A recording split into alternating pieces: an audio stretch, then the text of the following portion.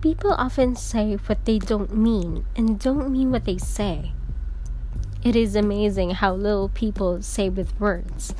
Oh, yes, we talk a lot. Sometimes too much. But do we really say very much? How much talk is really a useless or a feeble attempt to provide a smokescreen for our true feelings? How often do we try to fake out people and hide the way we really feel? We can very often learn a whole lot more about a person by looking for other telltale signs that reveal to us his inner feelings. The way a man walks is very significant. The other day, a young man walked into my house. The moment I saw him, I felt that he was suffering from deep feelings of inferiority and insecurity. He had that defeated look about him. He moved slowly, almost gingerly, with his head bent forward. It was as if he were trying to be noticed as little as possible. I felt that he was almost making an excuse for being a part of mankind.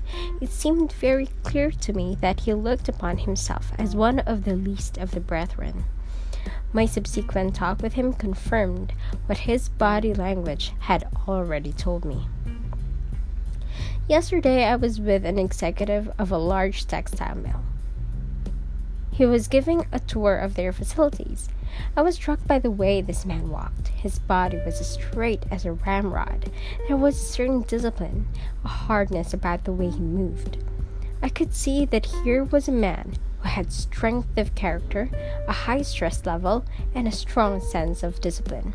I later learned that he was a retired military officer who had spent 20 years in the service of his country. He watched over thousands of employees who were engaged in operations that called for strict discipline, and he did this job well. The next time you observe the movements of people, notice how they walk. You may learn more about them from the language of their body than from what they say. A couple of days ago, I was in a group session. I was speaking to a young man when I noticed the facial expression of a lady sitting across the room. I turned to her and said, "You don't like me, do you? You resent what I have just said." At first, she denied it. Later on, though, she hesitantly admitted that she had indeed felt hostility and resentment because of the way she had interpreted my words. I knew that this was so because of the change that came over her face. All of us are aware that these things happen. However, our awareness is not as great as it could be. If only we trained ourselves to watch more closely, our lives would become more interesting and filled with a deeper sense of satisfaction.